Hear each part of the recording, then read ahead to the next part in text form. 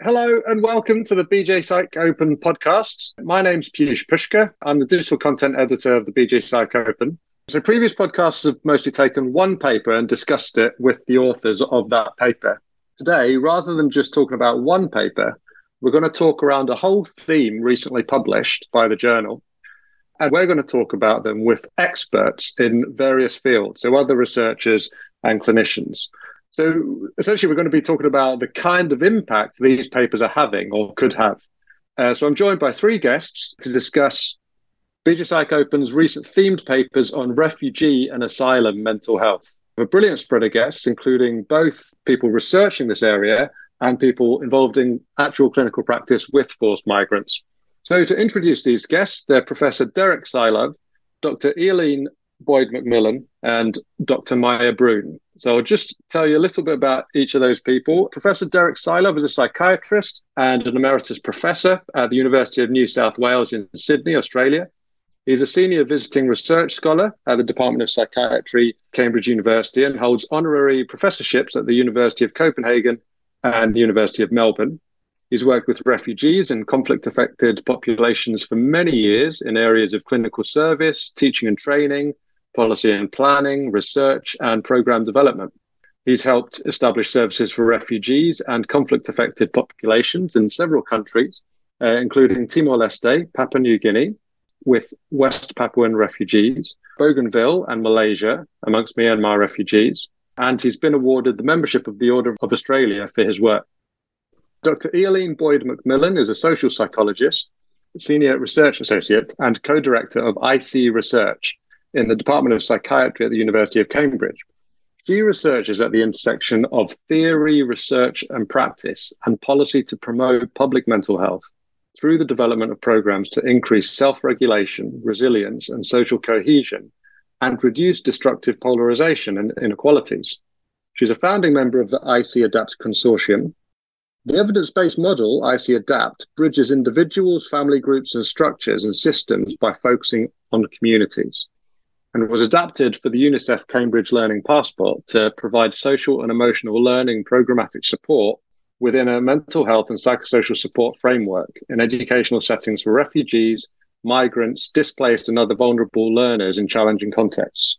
She's a member of the Cambridge Public Health and Cambridge Centres for the Study of Global Human Movement and for the Study of Science and Policy. And Dr. Maya Brune is a junior doctor specialising in psychiatry. For the past 5 years, she's worked in the Competence Centre for Transcultural Psychiatry, which is a mental health outpatient clinic close to Copenhagen, Denmark. She works clinically as a medical doctor in the transcultural field, primarily with treatment-seeking refugees with trauma-related mental health problems. And in addition to this, she's undertaking a PhD in which she's conducting a randomized control trial. The study is investigating an integrated care intervention of mental health treatment and employment services for refugees with post-traumatic stress disorder.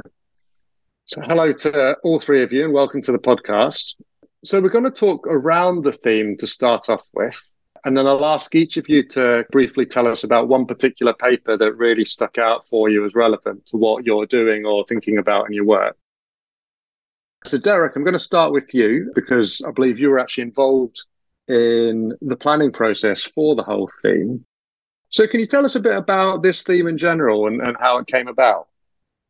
Well, I guess it came about for many reasons, but not least being the unprecedented increase in refugees worldwide and the knowledge that we were in a state of crisis in terms of providing mental health and psychosocial services for refugees in all the parts of the world that need them.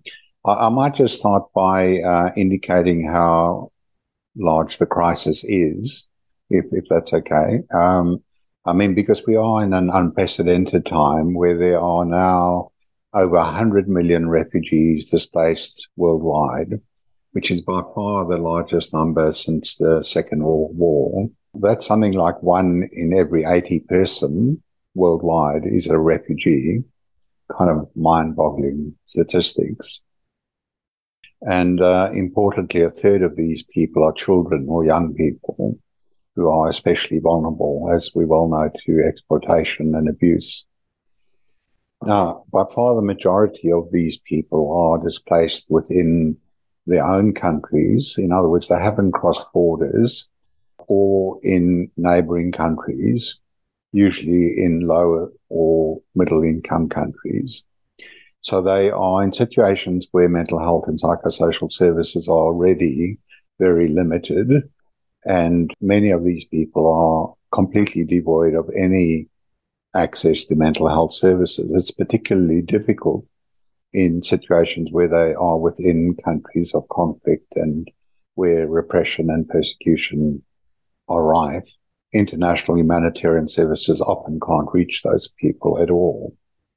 So while we hear about the controversies about, the access and arrival of asylum seekers in high-income countries, the crisis is in many ways in low and middle income countries, not in high income countries. The only country that's really taken in large numbers of refugees in the high income world is Germany in recent times.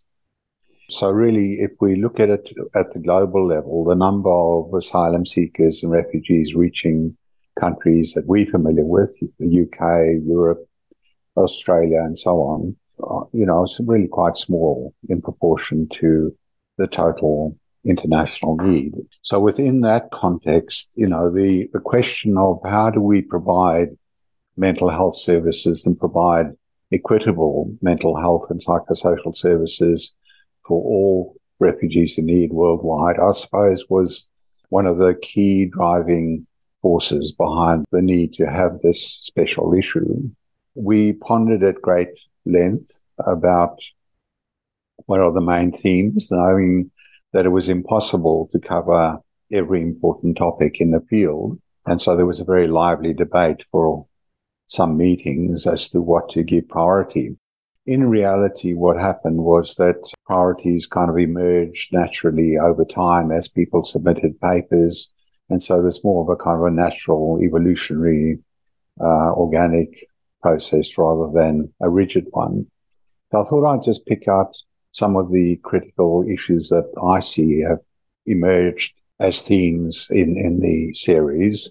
I mean, the first being at the population mental health, global mental health level. And I'll talk about that later on in the podcast when I cover one of the critical papers relating to the epidemiology of mental health and a meta-analysis, a meta-regression of the existing large population studies. I mean, the second theme that I think is really important is developing an overarching model for delivering services at an international level, particularly in low resource settings, as I mentioned. And there's one key paper by the Denmark group, which I think is critical to trying to address the issue. One of the big challenges is, will we ever be able to afford to set up independent, standalone mental health services for all refugees around the world? And I have to say that in the short term, that looks unlikely. In any event, this paper really looks at a novel way at trying to integrate. It's a proposal for integrating mental health and psychosocial services, MHPS services, into existing humanitarian support services that are not specialized, in other words, generic services, which is a very bold and courageous attempt to try to address the resource issue. So I would recommend strongly a read of that paper. There's also an emphasis on children and young people, as is fitting. They constitute a very large proportion of the refugee population, and they are very much open to exploitation and abuse, as we well know. And areas of focus there are in relation to the treatment of asylum seeker children, particularly policies that separate them from their parents, which has occurred in several places around the world, which is a very disturbing issue about the human rights of children and young people, and also keeping them for short or long periods of time in institutions, often on their own, and what implications that holds for their human rights and their psychosocial well-being. The fourth issue that I would like to raise is cultural awareness, cultural sensitivity, and the recognition and respect for culture throughout all aspects of our work with refugees, which is recognized as absolutely critical to our work. And there's a special commentary relating to this in the series, which is strongly recommended, which is a real plea for us to highlight, always prioritize our understanding of culture and the importance of training, awareness raising, supervision, and inculcation of cultural aspects in all aspects of our work. As we know, over the last 20 years, there's been a huge upsurge in development of psychosocial treatments for refugees and asylum seekers, especially the development of short, targeted mental health interventions such as narrative exposure therapy. And there's several articles in the series which focus on the use of NET, narrative exposure therapy, and evaluate this treatment in the psychosocial management of refugees. The importance of this is that the principle of task shifting applies in the use of these methods, recognizing that specialist, professional, and qualified persons such as psychiatrists, psychologists are very limited in low-income countries. So this involves the training of lay workers from the relevant communities in these simplified methods for psychological treatment. So I would strongly recommend those papers. The further area of work that is highlighted in the series is on the diagnosis of complex post-traumatic stress disorder. This is a diagnosis that has been in the wings for many years. There have been many proposals and formulations for a form of post-traumatic stress disorder that goes wider than what I suppose we call simple PTSD. That is where people are having major adaptational problems in relation to traumatic situations and stressful situations, which go, as I say, beyond just the simple diagnostic criteria of PTSD. Thanks, Derek. Shall I bring in Maya there? Because I think Maya's going to talk a little bit about complex PTSD as well. Yes, thank you. Yeah, there were 3 really interesting papers on complex PTSD, and I chose the one by Da Silva et al. Called Prevalence of Complex Post-Traumatic Stress Disorder in Refugees and Asylum Seekers. It's a systematic review. And to start with, then I'm going to pick up from Derek and just briefly explain these symptoms that makes complex PTSD different from PTSD, where we call it the disturbance in self-organization, the DSO symptoms, where we have 3 clusters, where the first one is affective dysregulation, and then the second one is disturbance in relational function, and the third one is negative self-concept. And this paper by Da Silva et al., it deals with both the ICD-11 complex PTSD diagnosis, but also the equivalent in ICD-10, the one that we call enduring personality change after catastrophic experience. And then again, the equivalent in DSM-4, which is called disorder of extreme stress, not otherwise specified, which we abbreviate DESNOS. And this paper, it looks at the prevalence of these different conceptualizations of complex PTSD. And they find quite a high prevalence in the treatment-seeking populations from 16 to 38%. And in other populations, it ranges from 2 to 9%. And I think as a clinician, these high prevalences, they resonate really well with our clinical experience of the presentation of PTSD in this population. And the authors, they argue that understanding the prevalence of complex PTSD affects the treatment approaches that we need to take on for this population. And both this paper by Da Silva and also the other papers dealing with complex PTSD, they all argue that we need to look at treatment as more holistic treatment approaches and integrated treatment, where we look at all these different aspects. As a researcher and also as a clinician, I agree with the authors that many refugees have a really complex presentation of PTSD, as they also describe in the paper. But in general, sitting as a clinician, it feels like sometimes everything is complex. They also have complex traumatic history, or often very severe traumatic experiences. And then they have complexity in comorbidity, both psychiatric and somatic. Many of our patients have comorbid depressions and abuse and other disorders. And then they have very often a lot of somatic problems as well, with chronic pain conditions, which can really be a barrier in treatment. And then in addition to that, which is one of my fields of interest, is the complexity of all these post-migration stresses and often very complex social situations that resettled refugees they are in. So all these factors are just really something that makes treatment of this group very complex. And I mean, don't you think, Maya, that a lot of the comprehensive treatment programs, such as the one at the Competency Center, which has evolved over many years, really, in that sense, deals with and anticipated the late arrival of complex PTSD? In other words, your treatment programs are already addressing those very same issues. Yeah, I will definitely say so. And I think it's something that we've been discussing for many years as clinicians. So it's really nice now that we have a diagnosis that conceptualizes it. But we also need to look even further into how to help this group more. As I said, with integrated interventions here in Denmark, we have a sectoral division. So all social problems and post-migration stresses, they are dealt with in a completely different sector. And we need to integrate all these things in the mental health treatment for better outcomes for the patients.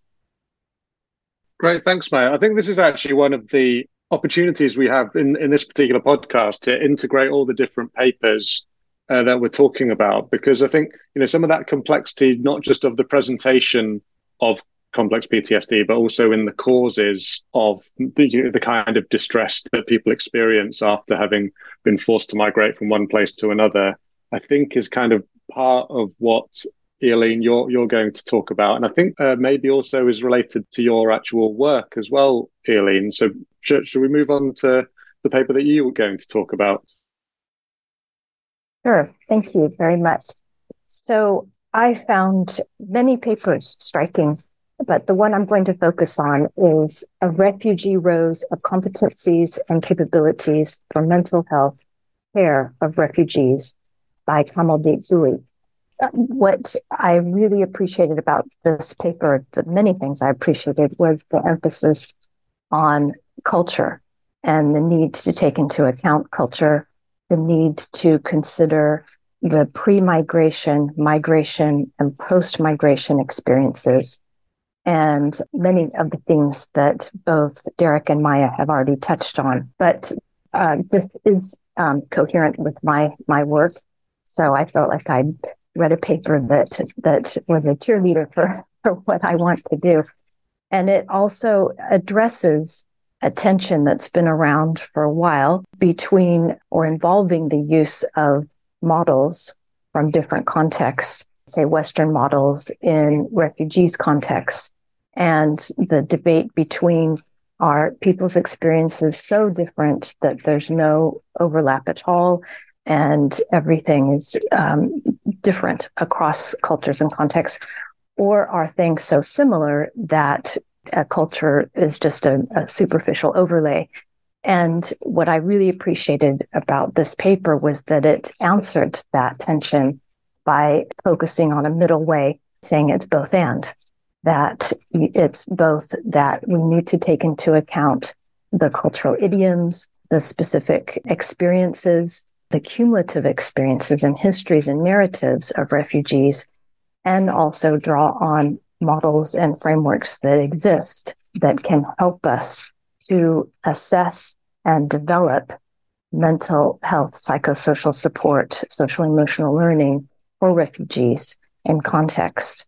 So, and we mentioned the cultural formulation interview, and a model that I work with is the ADAPT model, adaptation, and development after persecution and torture that Derek developed and has been around for a few decades, and also in combination with another model, integrative complexity, the IC ADAPT model. But these tools are there, and my huge cry always is they need to be used more, but also the frustration of the lack of resources and the huge need that is only getting larger and larger, as Derek outlined for us, and that there are no simple, quick solutions to this, that the tools that exist, the frameworks and models, are usable and they're fit for purpose and they can be used. And what Derek talked about in terms of task shifting, the training of people to be able to use them, is what is so needed in low and middle income countries and everywhere. But I appreciated the emphasis on the cultural shaping of experience. And Derek mentioned one of the articles on unaccompanied minors. Susan Song talked about 3 and 4-year-olds being trained in law so that they can argue for refugee status or asylum status, and what impact that has on their cognitive development in later years, but also what is possible for them to do at the age of 3 and 4, and how they have to try to present their experience in a way that will grant them protection, but in a way that doesn't take into account the culture that they're originating from and how that has shaped their experience. Also, that symptoms expression vary by culture, and the threshold for a mental health disorder in one culture may not be applicable in another. There's several, I'm just throwing out many reasons why culture, the social, ecological, biopsychosocial, all these factors need to be taken into account and integrated. As you said, the integration is key. And IC stands for integrative complexity. So probably not surprising that I think that's very important in the IC ADAPT model. But just a little bit more about the ADAPT model, because it's unique. And just to say something is that the ADAPT model posits that every society that's functioning well enough has 5 interacting systems. So safety and security, bonds and networks, justice, roles and identities, and existential meaning of any kind. And in crises of any kind, these systems, one or several, can break or become disrupted in ways that then people individually and collectively react to. And their initial reactions are adaptive usually, but over time, as these disruptions and breakages are prolonged and endure, they can become maladaptive or seemingly maladaptive. It may be adaptive in an abnormal situation.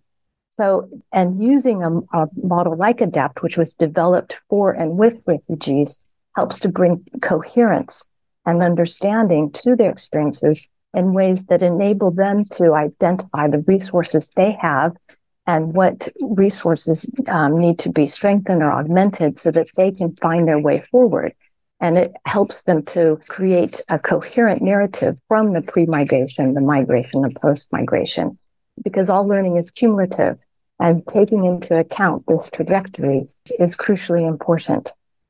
I agree with you. There's so much in this paper to talk about. And one of the things being that it advocates for an eco-social approach, but it doesn't just do that in an abstract way. It actually gives kind of concrete examples of eco-social kind of interventions.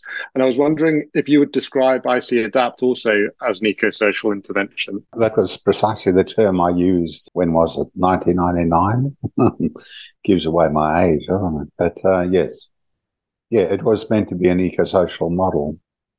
Okay, I'm going to try to explain what I understand eco-social to mean, and perhaps you, all three of you, can add to my understanding, in that we're all kind of very well versed in working with a biopsychosocial model, but the eco-social approach kind of adds to that by recognizing that inequality causes adverse experiences through poverty, racism, poor housing, unemployment, et cetera, and these experiences drive poor physical and mental health. And there's lots of research on how this works at a biological level through weathering, inflammatory responses, etc.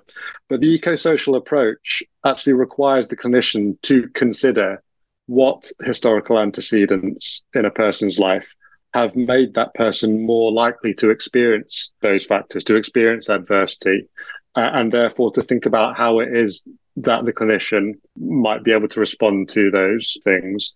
And also, it's about building not just culturally competent and structurally competent clinicians, but also culturally and structurally competent organizations. Yeah, I mean, I'd agree with that. And I think it also denotes the fact that for refugees, and I mean, increasingly in our times, the issues of environmental degradation and the issues of climate change and so on, all of these things are intersecting in major ways. And I think that's another critical issue in our understanding of what a refugee is, because there are multiple reasons why people are now driven to leave their homes and their homelands. And I think just to talk about conflict is inadequate. We have to understand all the other factors as well, which is making the world a far more complex place.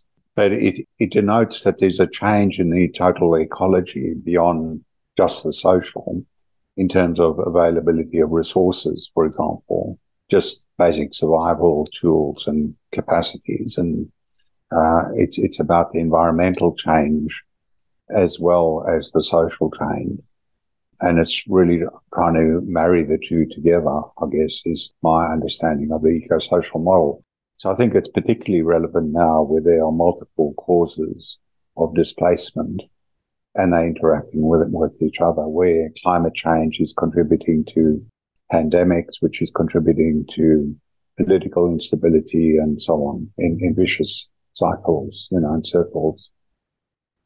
And another thing that kind of struck me as I was reading this paper and reading, well, all of the papers in the theme and speaking to you today as well, is that although the kind of political circumstances have changed over the, recently, and the social environments have changed and the structural factors have changed, actually all of your work kind of speaks to the fact that actually we've had the knowledge available on what the kind of problems are and how we might be able to address them relatively well. Like Derek, you mentioned that you've been working on this for literally decades.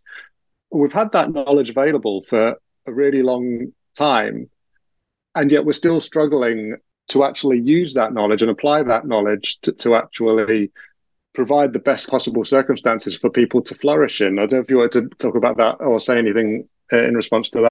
Yeah, well, if anything, sadly, I think things have got worse rather than better. And I think it is a lot about equity and about distribution of resources and large-scale planning and, understanding of what it's going to take to make the world a receptive place again for humans to live in, not to mention all the other species of animals and plants and all the rest of it. And we just seem to be lacking that global vision. I'm sure that's evident to all of us. And as you say, I mean, the understanding of all of this goes back long before all of us, actually. There were many thinkers along these issues for decades prior to the catastrophes we're witnessing at the moment. I mean, there are solutions, but they involve sacrifice and they involve global thinking and the notion of collective thinking, which seems sadly lacking at the moment. I don't know if I'm just being pessimistic. I'm not sure what others think about that.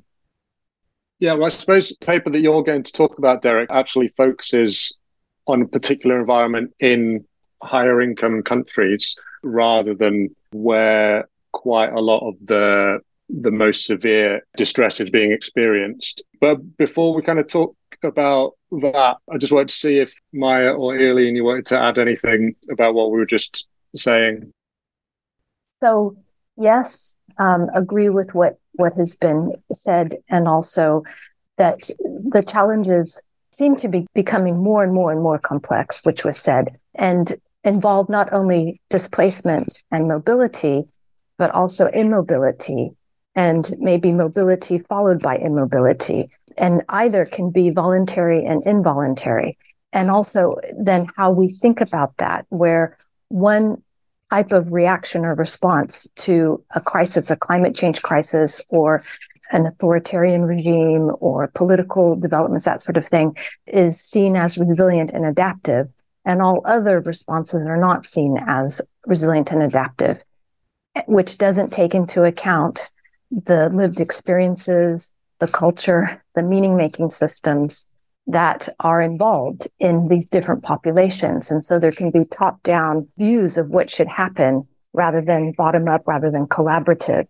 And a lack of interdisciplinarity or multidisciplinarity, which is talked about so much, but is so very, very difficult to do, and therefore can be sort of done superficially and not at the deep level of, I think, what Bowie wrote about and what Derek talked about, and what Maya's talked about, and also multi-sector and long-term thinking that, with 50-year plans and 100-year plans rather than 2-year plans. And a lot of funding lasts for a year and to do something, and then it disappears.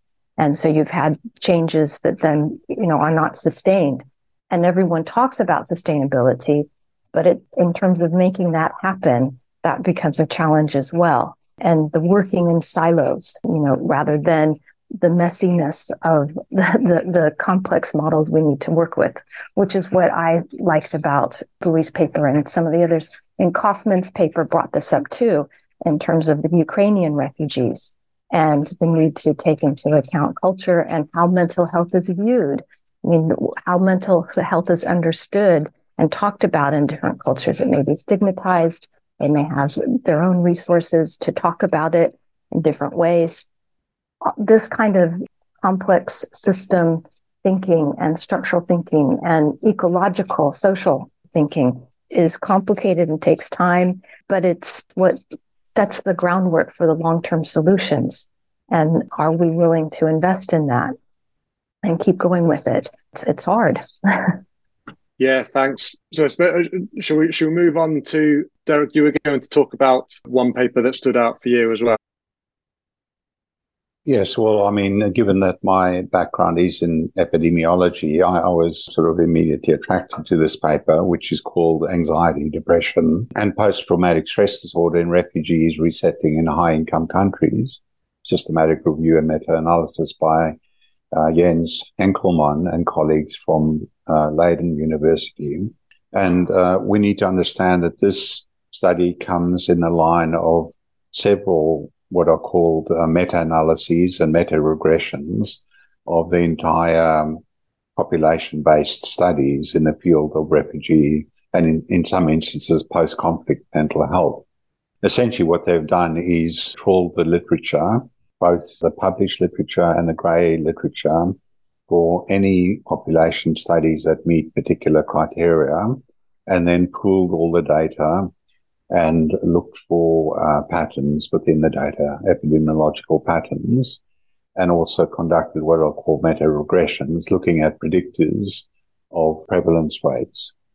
And I mean, without going into too much detail, it's fascinating that what they found is really a replication and consolidation of previous findings in the literature, almost to the exact number, especially a study done in my unit several years ago, led by my colleague, Professor Zachary Steele, which is that 1 in 3 refugees meet criteria for either anxiety, depression, or PTSD, or combinations of those 3 major areas of mental health dysfunction. 1 in 3, which is a very large number of people, and just re-emphasizes the dilemma we face in relation to providing mental health services for all of these people. Having said that, it is also true that there are methodological issues that can inflate these figures, in particular the use of questionnaires, which do tend to provide more, higher level figures, where people are simply filling in symptom questionnaires as opposed to being interviewed more rigorously at a clinical level, because in that setting, of course, issues of functioning come into it. It's not just a matter of symptoms. So you do tend to get lower rates if you use systematic clinical interviewing. Nevertheless, findings do stand and have been supported by previous findings in the literature. The risk with these epidemiological studies, and certainly these meta-analyses, is that people will try and have tried to average out data across all the studies in the field to reach some kind of average prevalence or mental disorder, which then can be applied in new refugee situations. So we can say, well, 10% or 30% of refugees have mental health problems. We don't need any more epidemiological studies to demonstrate that, and we can just simply apply it every time we come across a new refugee situation. I would argue very strongly against that, because what they found, which is perhaps not sufficiently emphasized in the paper, is the heterogeneity in the findings between studies, remarkable differences across studies in the prevalence rates, so that I believe that there's a real risk of averaging in those situations. In fact, one shouldn't average. The message should be that you do have to undertake new studies on every new refugee situation to determine the special needs of each group. And it does get back to what we've just been talking about. Each group differs by culture, each group differs by risk factors, the number of torture survivors within those populations, and especially the post-migration living difficulties that people experience depend entirely on their context, whether they're asylum seekers or not, whether they have permanent residency or not, and a range of other socioeconomic and cultural factors that will determine why each group is unique, in fact. So while we do understand some of the core risk factors, we can't say we understand the issues for each group until we've really immersed ourselves properly in an understanding of their special needs. Could I just ask, so there was one thing that really stood out for me as a non-expert in this field, was that they said that the length of residence in the host country didn't particularly affect prevalence of mental disorders. And I was wondering if you had any thoughts as to why that might be and what the implications of that might be. Well, I think that illustrates the point that I was trying to make, and which I think Yelin was also talking about, really. I mean, because if you just take the simple issue of permanent versus temporary residency, if you delve into the literature a bit more carefully, and in fact studies we've done in Australia and others have been done elsewhere, there are quite different trajectories for people on temporary protection visas or asylum seekers who living in states of complete uncertainty about whether they're going to be forcibly repatriated in the future, as opposed to people who have permanent residency. And this is not sort of taken into account in the meta-analysis, mainly because they couldn't. There were not enough data points to fit that within their models, basically. But what you find is that asylum seekers do worse over time, whereas permanent resettled refugees do better over time. And so in a way, they may well be cancelling themselves out, which really shows at a pool level that there's no effect at all. I mean, there's also probably a subgroup, and we found a subgroup of very severely traumatized people, especially torture survivors, who do not do well over time. And they sort of adding to the compounding of this. So simply the duration of residency will not tell you very much, because you have these sort of countervailing factors going on depending on the subgroups involved in each community. Yeah. Thanks. Yeah, so it's really helpful to have you unpick that a little bit. I don't know if Maya or Eileen, you want to add anything there? Yeah, well, generally from a clinical point of view, we also see great spread and heterogeneity in our patients. So we have patients that has arrived in Denmark 1 year ago, or we have patients that has been in Denmark for 30 years and are very different in the ways that we need to approach their symptoms and their situation.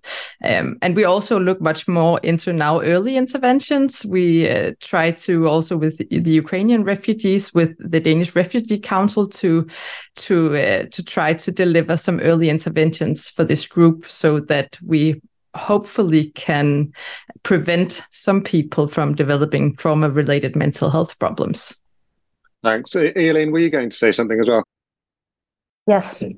Just to build on that is, so if people are granted residency, also whether or not they're granted citizenship and how the policies and legislation develop while they're living in that country, because sometimes there are experiences of social marginalization or discrimination through the policies and legislation, and what also can be called refugee hierarchies in terms of refugees from different parts of the world, different ethnicities, different cultures, different countries, different religions that may experience different types of treatment.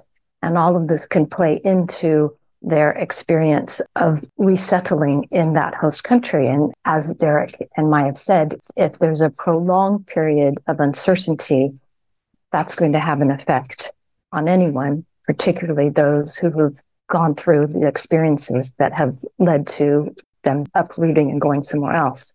So I just wanted to draw out those factors as well. Great, thanks. So I think we're going to have to begin to round up a bit, but I wanted to ask each of you before we go to just say something a little bit about how overall these papers and this theme will affect or change what you do on a daily basis. So I'll ask you first, Maya. Well, looking at this very interesting theme, then it made me think a lot about the future research also, because there were so many important and very interesting findings from these papers. But one thing that I, as a clinician, really thought a lot about is that how does all these different aspects affect the treatment outcome? And what are the barriers that we need to address first in order to get better outcomes of treatment? And in that, we really also need to look at what is the negative and positive predictors of treatment outcomes, which has been difficult for previous studies to find some robust predictors of that. So I thought that was something that I really thought about for future research that would be really interesting. Thanks. Eileen?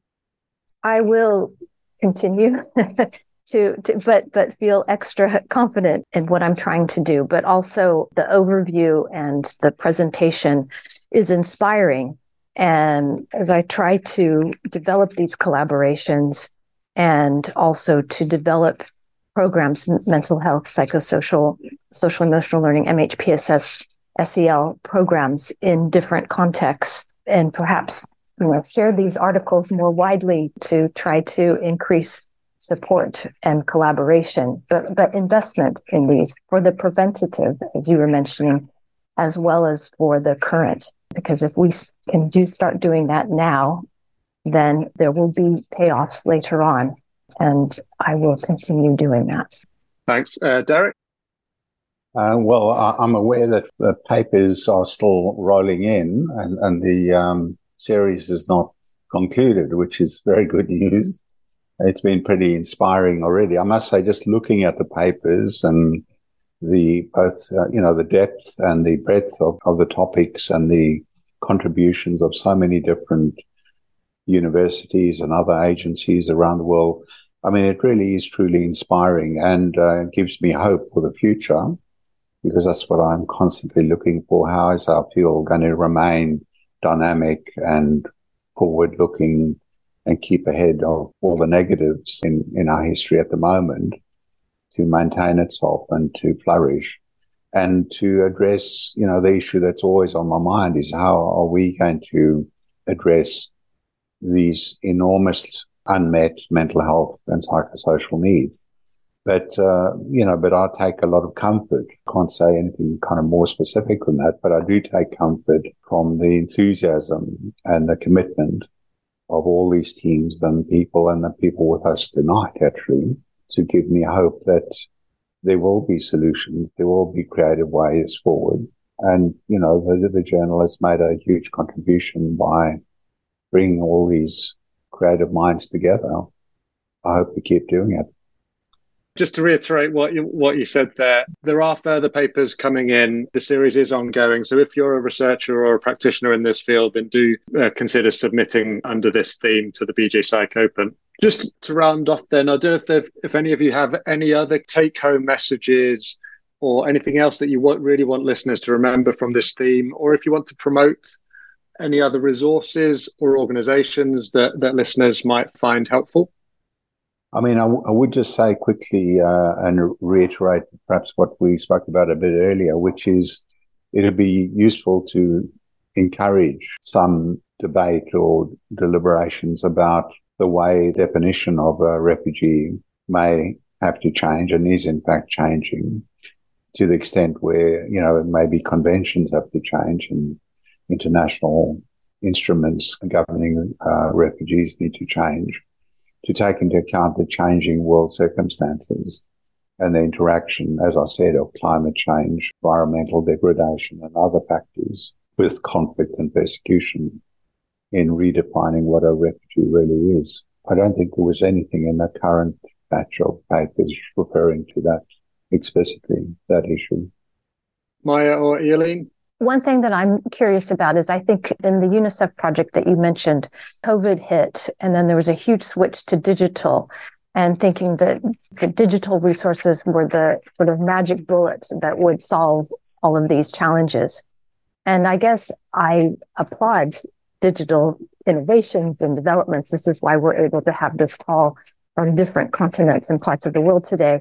At the same time, I'm concerned if the way that these challenges are addressed is purely through digital. I mean, there's some wonderful tools out there, telemedic and tools that can drop resources in a remote area and people can engage in self-learning and that sort of thing. But I think what comes through in the papers is the need for human interaction, and that digital can be supplementary and complementary, but cannot replace the human engagement to find out narratives and histories and stories, and to come alongside and accompany people where they are and to offer support, and that has to remain central. So that's something I'd like to emphasize and that I appreciate from the papers that have been submitted so far, that I think that's an underlying, maybe more implicit and more explicit in different papers. And perhaps in the future that will get drawn out even more. Thank you. Great, thanks. I think we're going to have to round it up there. So Dr. Maya Broom, Dr. Eileen Boyd-McMillan, Professor Derek Seiler, thank you so much for joining us on the podcast today. To listeners, thanks for listening to this BJPsych Open podcast. For the latest updates, you can follow us on Twitter at the BJPsych. To listen to more podcasts from the whole BJPsych Journal portfolio, you can visit us on SoundCloud or search for us online. The most recent one is from the BJPsych International Journal on psychiatric training in Sri Lanka. So go and check it out, rate it, recommend it, tell your friends, help us grow. Thanks, everyone. See you next time.